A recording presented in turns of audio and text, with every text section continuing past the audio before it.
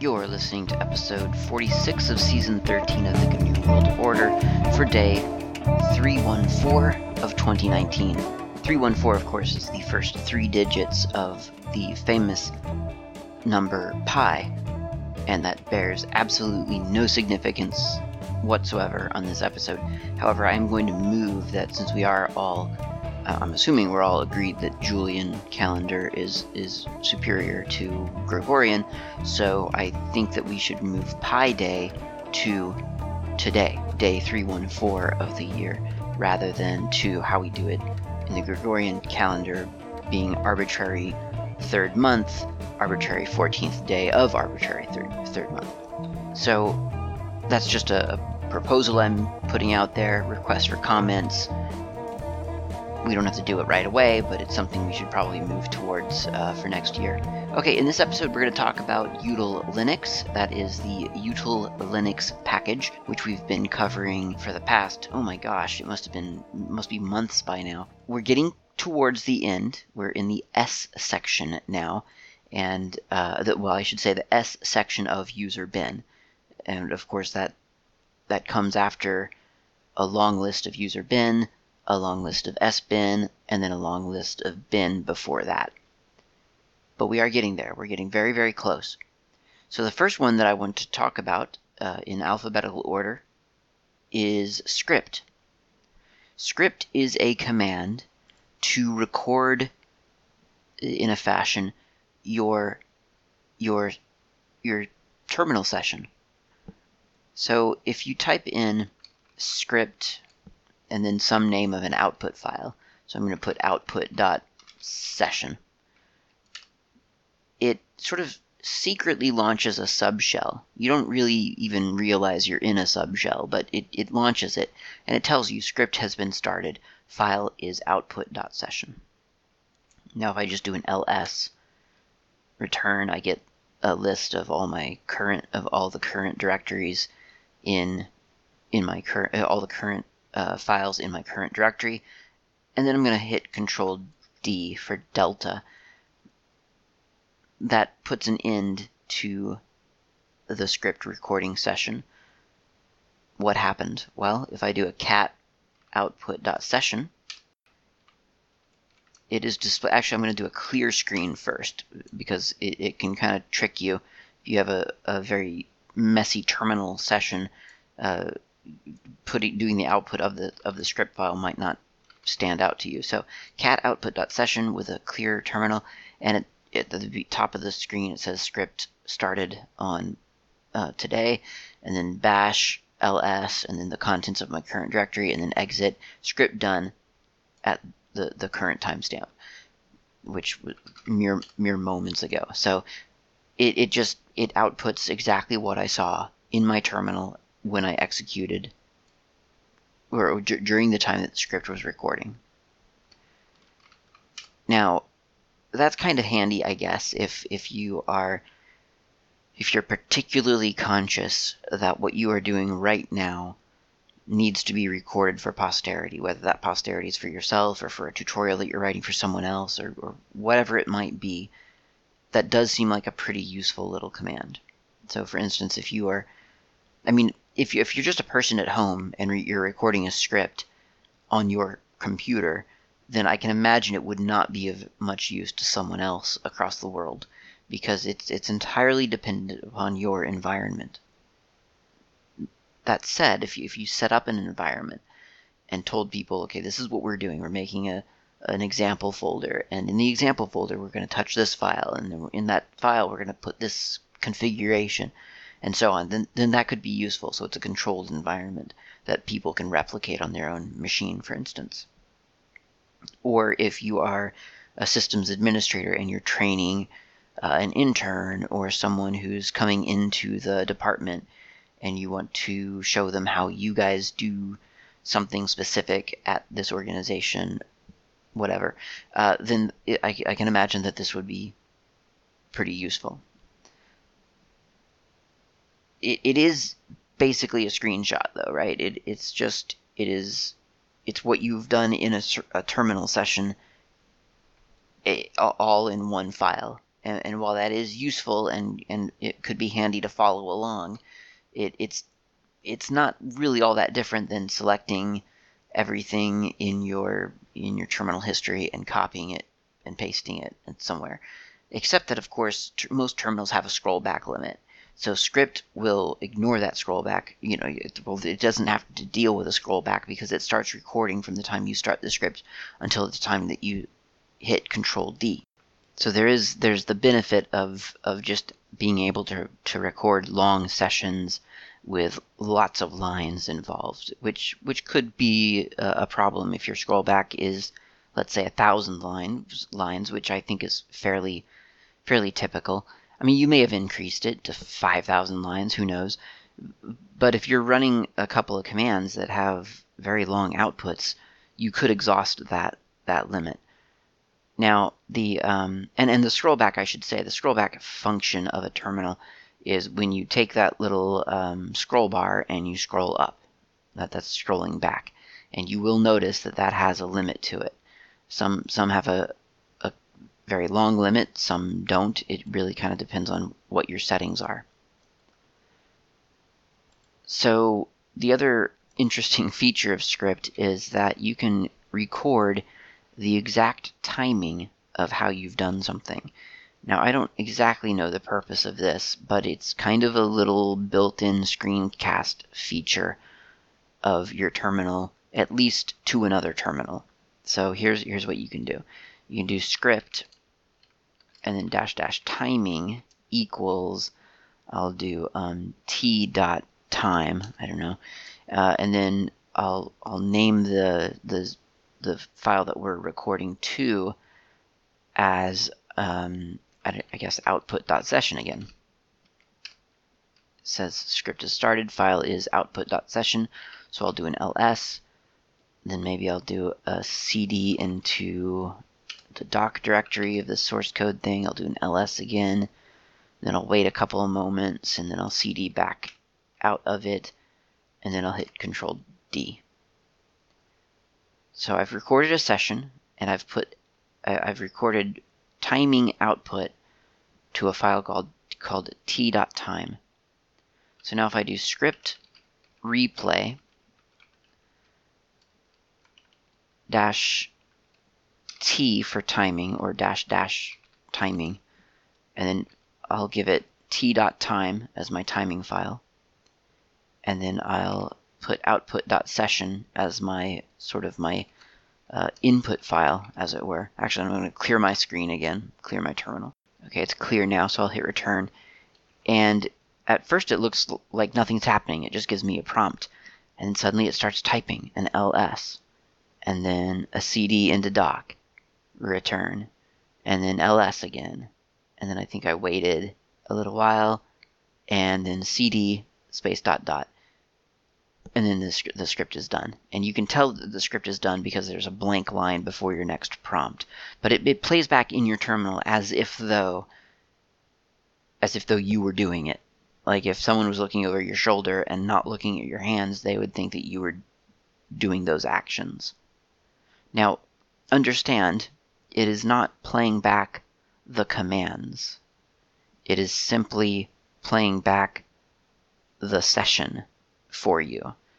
In other words, I could change directory here and then point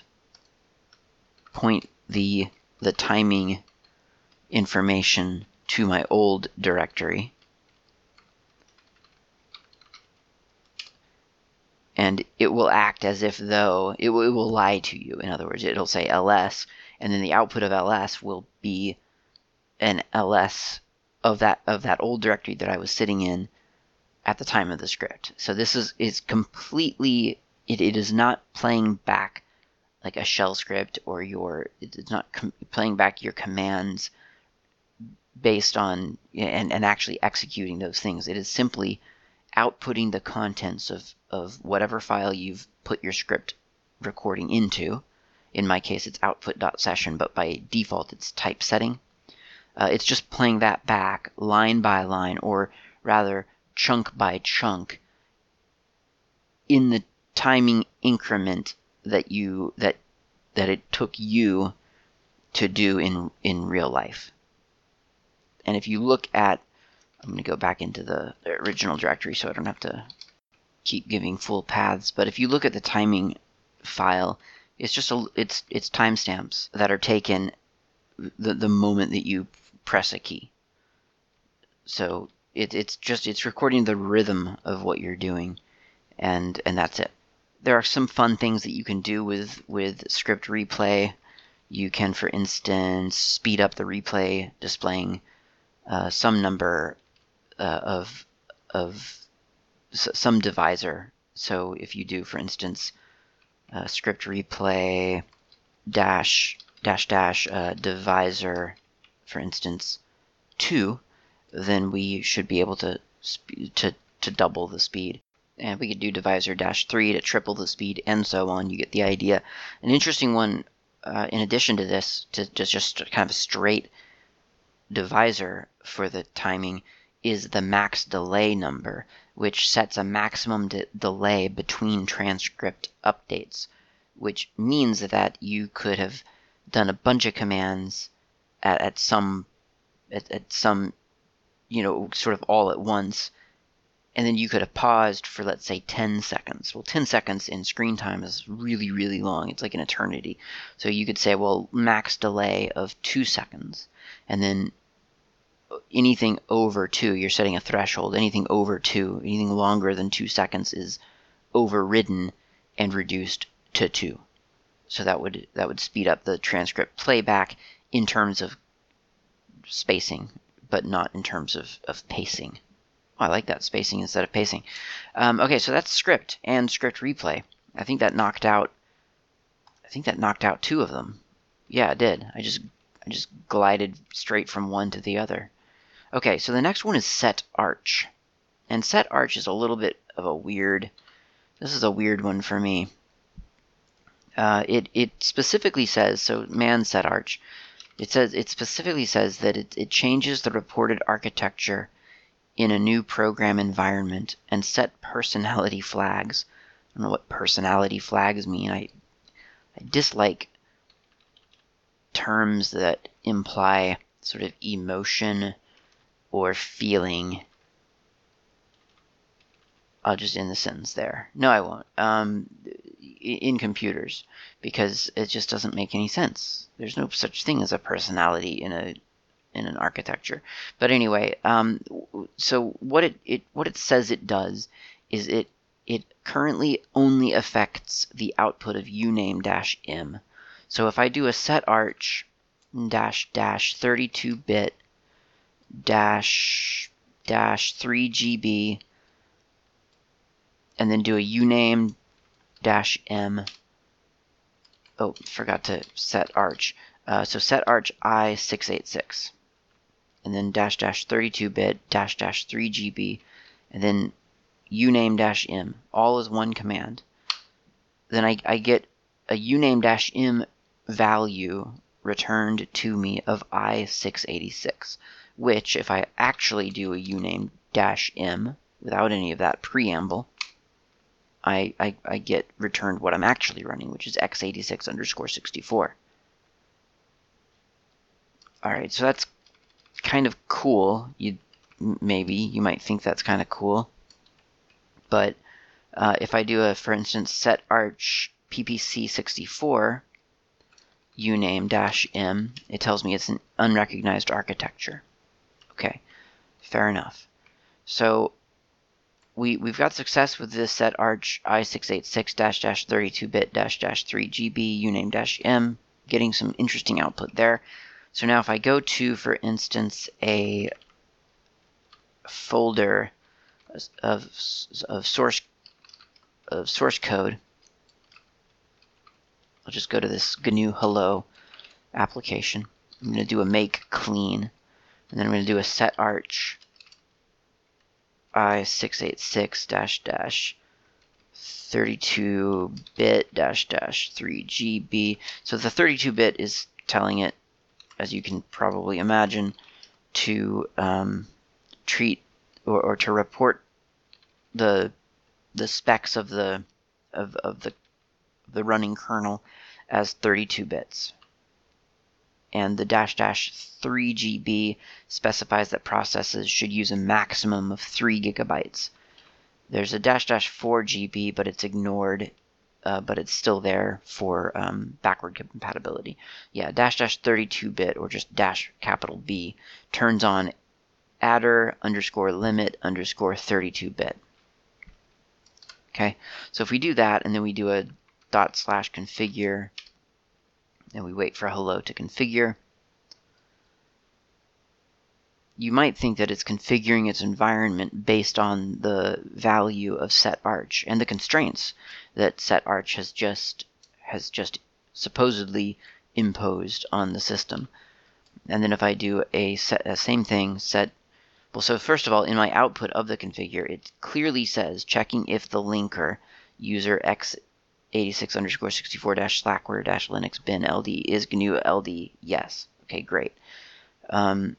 It's obviously seeing the 64-bittedness of my system, at least in some way. So then I'm going to do setarch i686-32-bit -3GB, and then I'm going to do a make.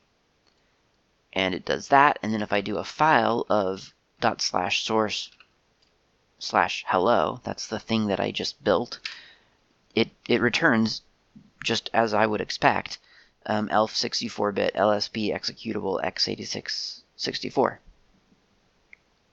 The interpreter is listed as /lib64-ld-linux-x86_64.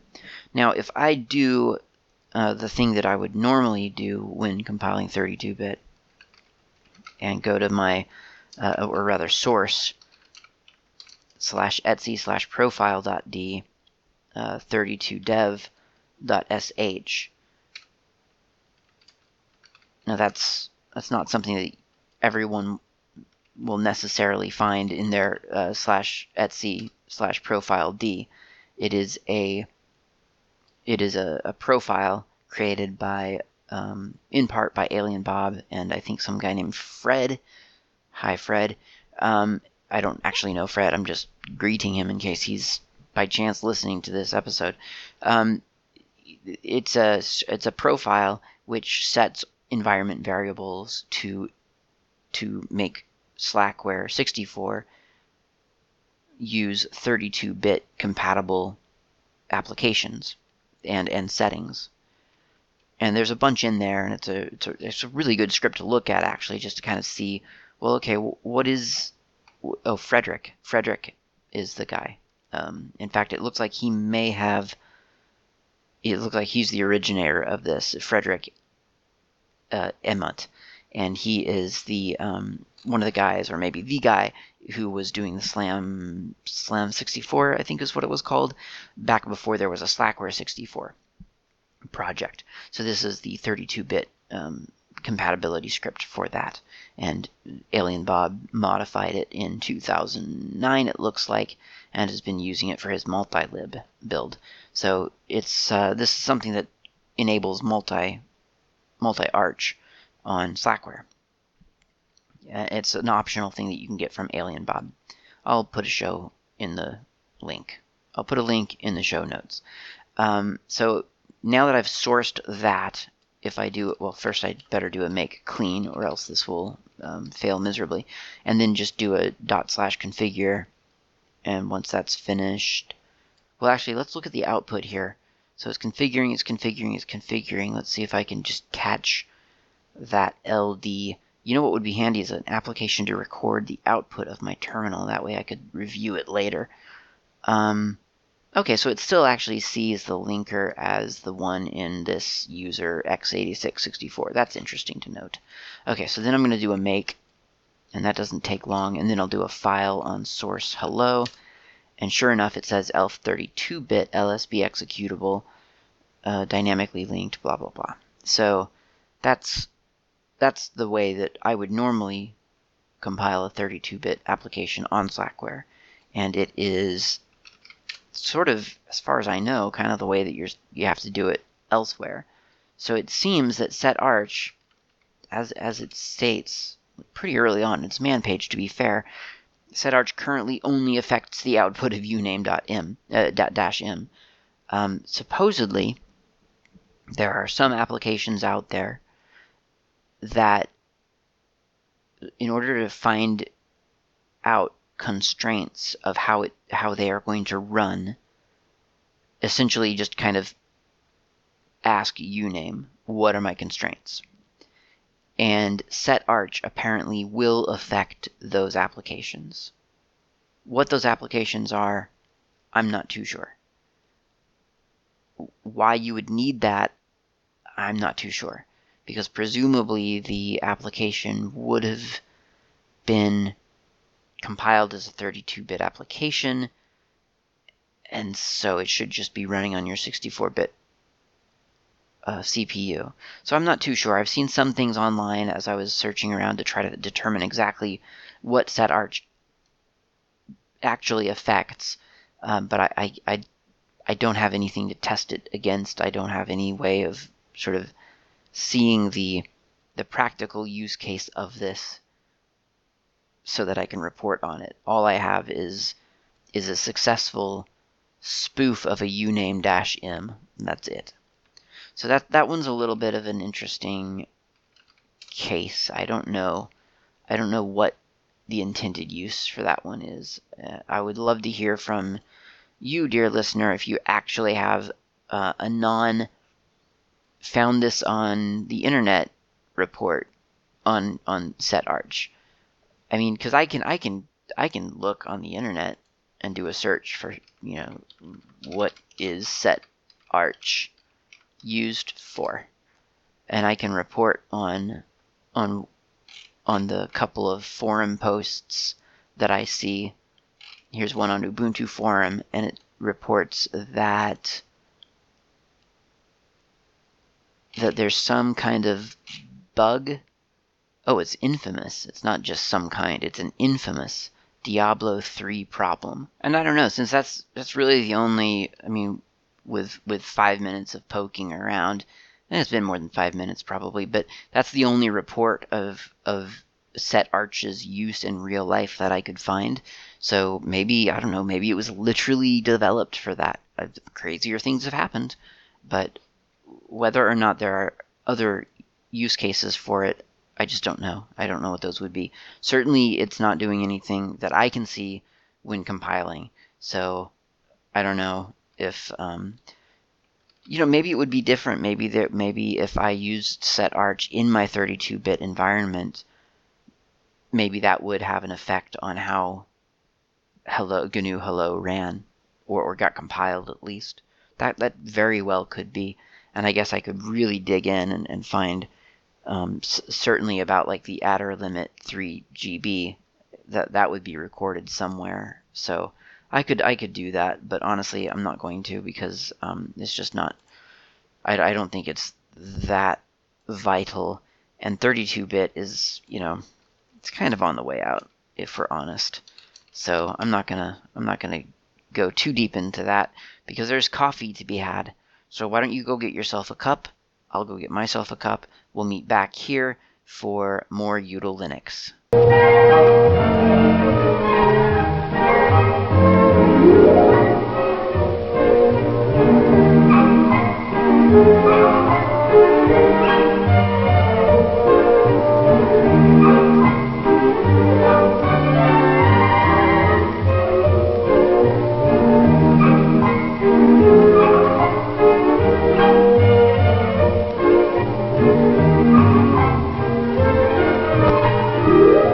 Hey everybody, this is Klaatu, and I'm here to give you an advertisement. No, I'm just kidding. Wouldn't that be crazy if I started doing advertisements on this show? Just started, I don't know, hawking other people's wares for money? That would be a different show. No, actually, I just forgot that I was coming back from a coffee break, and I thought I was starting the show, so I was, hey everybody, this is Klaatu, and then I remembered mid-sentence, we've already been doing a show for like 20 minutes. This is just the coffee break. But, I mean, that gives you evidence that I did actually go get coffee. These coffee breaks they're not a drill. This is real life. We go get coffee during these breaks, and I do hope that you do, because if you don't, then you don't have coffee right now. So let's see. The next one in Util Linux, by my reckoning, is setsid. I'm going to just verify to make sure I haven't forgot something else. So actually, we're gonna get through all the S's today in user bin for util Linux. That's kind of exciting. So setsid creates a new session ID. I think is what the SID stands for. Let me just check that out. Man, setsid, run a program in a new session. Yeah, it doesn't really actually say explicitly that SID means session ID, but that's what I imagine. It could be, I don't know, shell ID, maybe? I'm not sure. And anyway, I had an interesting idea for a demo, but it didn't work the way that I had hoped. I couldn't get things to crash the way that I had hoped they would sort of crumble and burn. So the best demo I could come up with is I'll launch a different terminal here. I'll do a setsid. Well, actually, I'm going to do a setsid-h for help. And yeah, --wait is what I was waiting, or what I was looking for. So I'm going to do a setsid-wait, and then I'll do a sleep 90. So that sort of holds up that terminal, which goes a little bit contrary to what you would think setsid would do. You'd think that it would create a new session and therefore not tie up your terminal. And certainly you could do that with just setsid without the --wait. That would send that process to the background effectively and give you your prompt back. In this case, I want it to take over my terminal. So this is an URXVT terminal that I've launched it in. So I'm going to go back over to my other terminal, which right now is a console in KDE.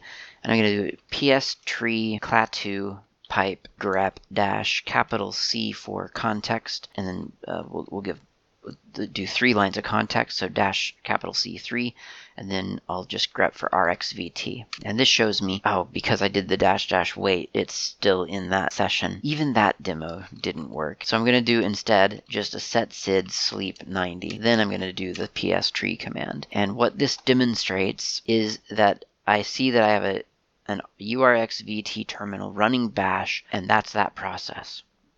There's no sign of sleep there at all.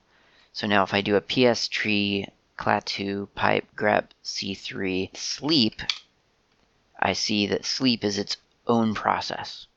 It is branched off of nothing. It is just its own self-sustaining running process.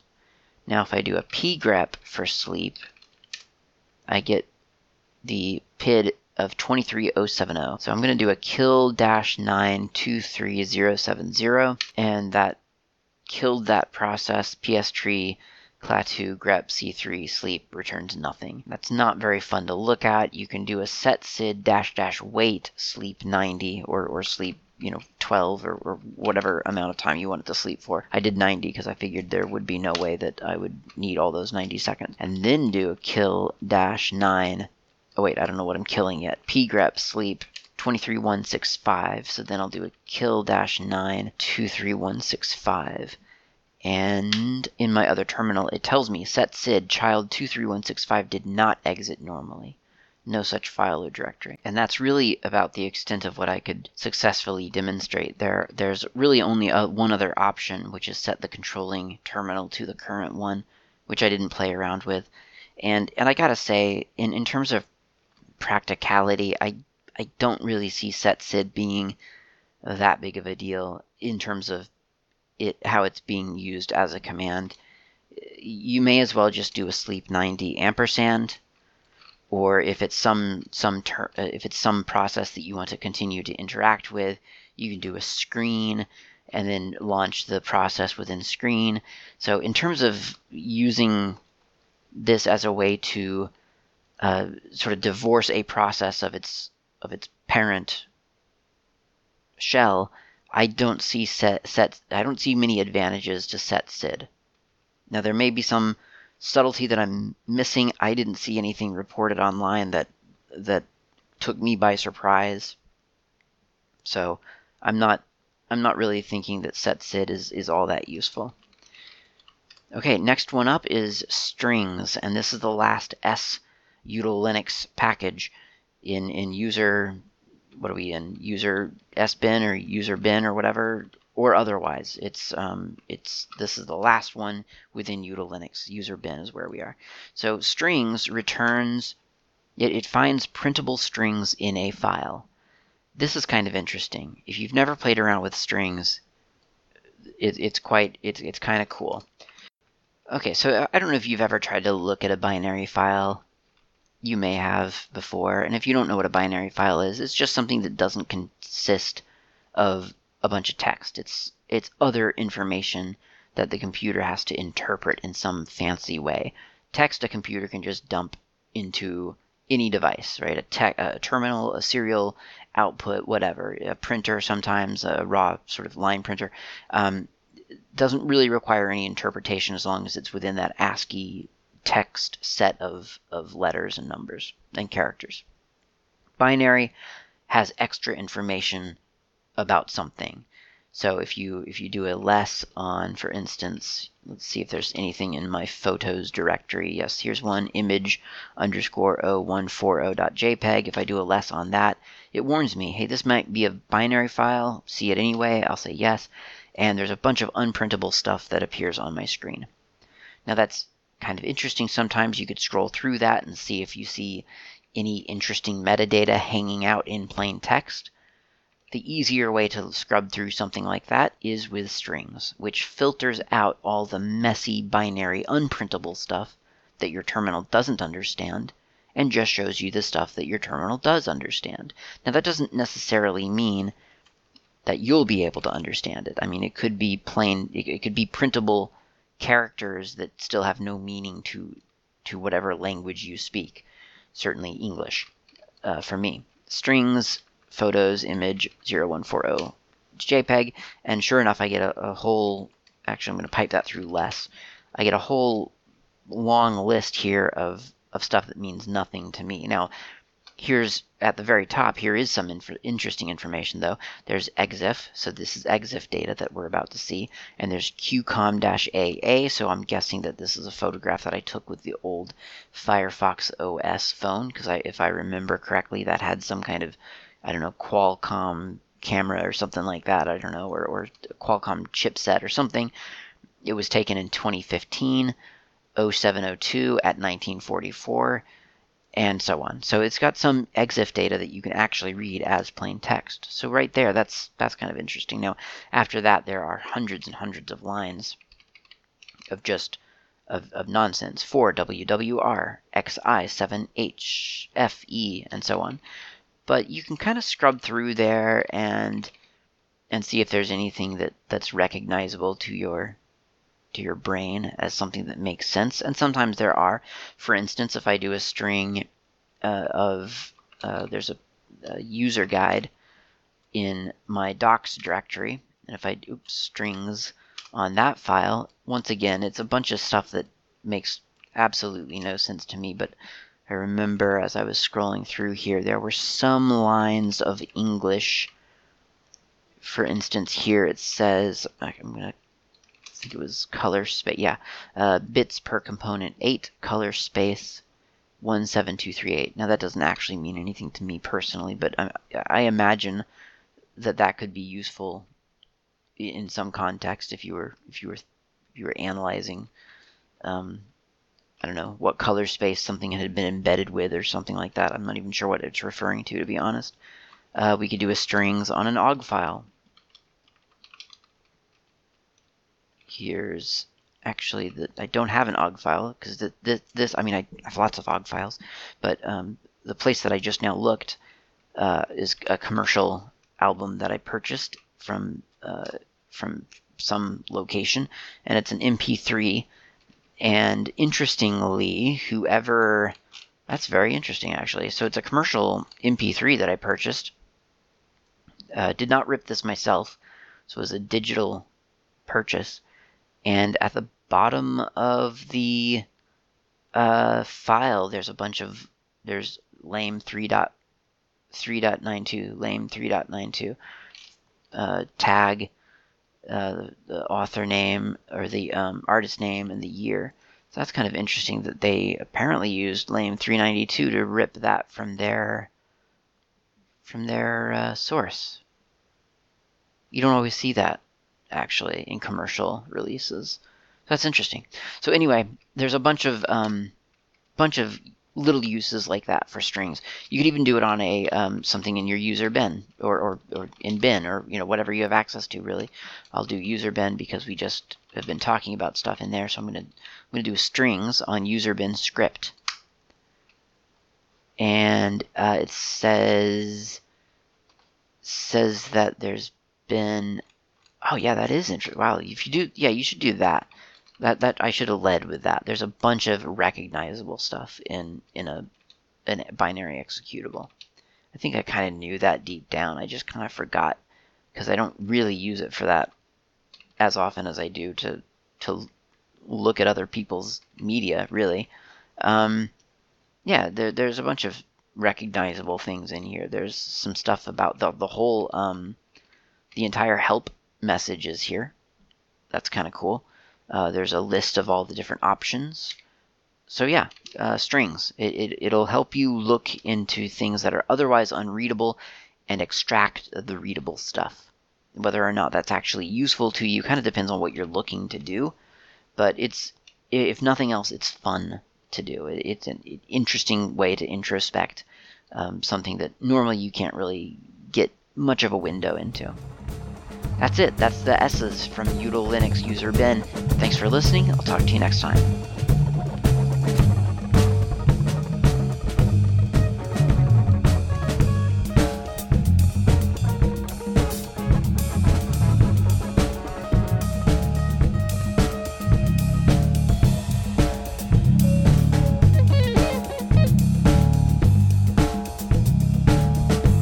Thank you for listening to the GNU World Order Ogcast.